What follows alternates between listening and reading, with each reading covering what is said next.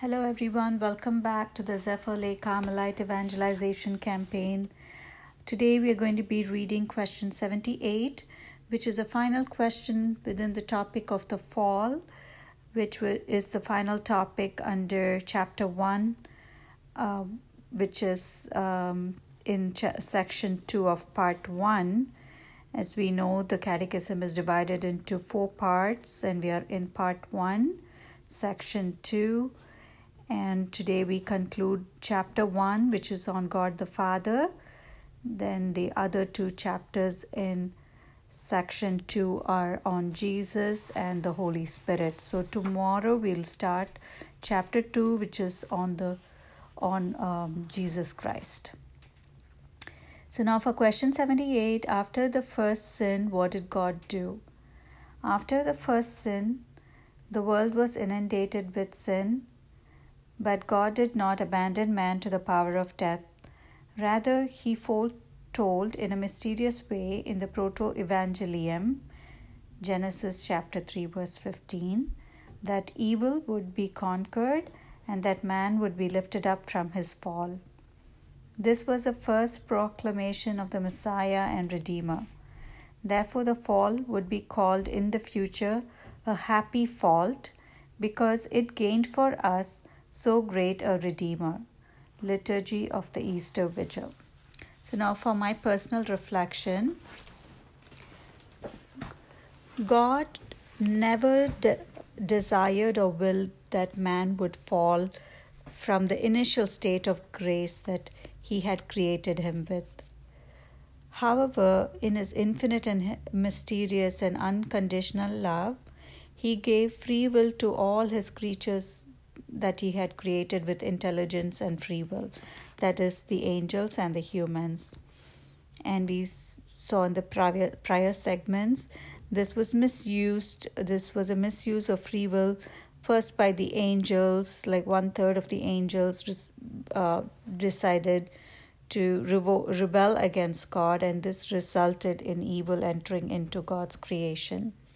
And subsequently, this evil seduces the first man and woman to fall from the state of grace that God had created them in. But because man was not created with the same degree of knowledge as the angels, God had a plan of salvation that he designed to redeem man from this fallen state.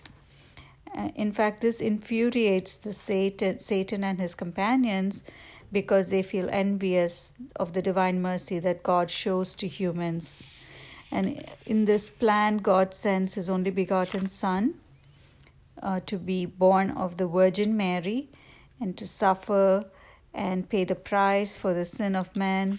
And through his resurrection and through his trusting obedience in the salvific plan of God, the God-man Jesus restores that state of grace in man. And this grace is made available to all people without exception in the sacrament of baptism. So baptism is like the vaccine for the soul against sin and eternal death. You know how eager we are to get all kinds of different immunizations and vaccines for our perishable bodies, but how much more should we be concerned about understanding and accepting the vaccination against sin and death for our souls, the soul that is eternal. So all of us, whether we believe or not, were conceived with the stain of original sin, which makes us lean towards sinful things and have this inclination to sin. And we need the sacrament of baptism to wash away the stain of original sin from our souls, and also to be fortified by the graces to resist sin and to sin no more. Mary, the Blessed Virgin Mary, is the only one who was conceived without original sin. And that is because God, who transcends time, applied the salvific grace from the passion, death, and resurrection of Jesus Christ to Mary at the moment of her conception. So she was the only one who was conceived without original sin. After, of course, Adam and Eve in the beginning. So, in conclusion, I'd like to actually read a paragraph from the Catechism, paragraph 411, which talks about this aspect, Mary's role.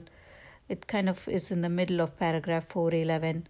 Furthermore, many fathers and doctors of the Church have seen the woman announced in the Proto-Evangelium, which is Genesis chapter 3, verse 15. And that verse goes like this. I will put, and this is God speaking, he says, I will put enmity between you, the Satan, and the woman, and between your offspring and her. He will strike your head while you strike at his heel. So this is where God is pronouncing or announcing for the first time that he will be sending a Messiah and Redeemer. And paragraph 411 continues that Mary, the mother of Christ, is the new Eve. Mary benefited first of all and uniquely from Christ's victory over sin. She was preserved from all stain of original sin, and by a special grace of God committed no sin of any kind during her whole earthly life. So that's the conclusion of my reflection for today. I hope you have a blessed day, and thank you for listening.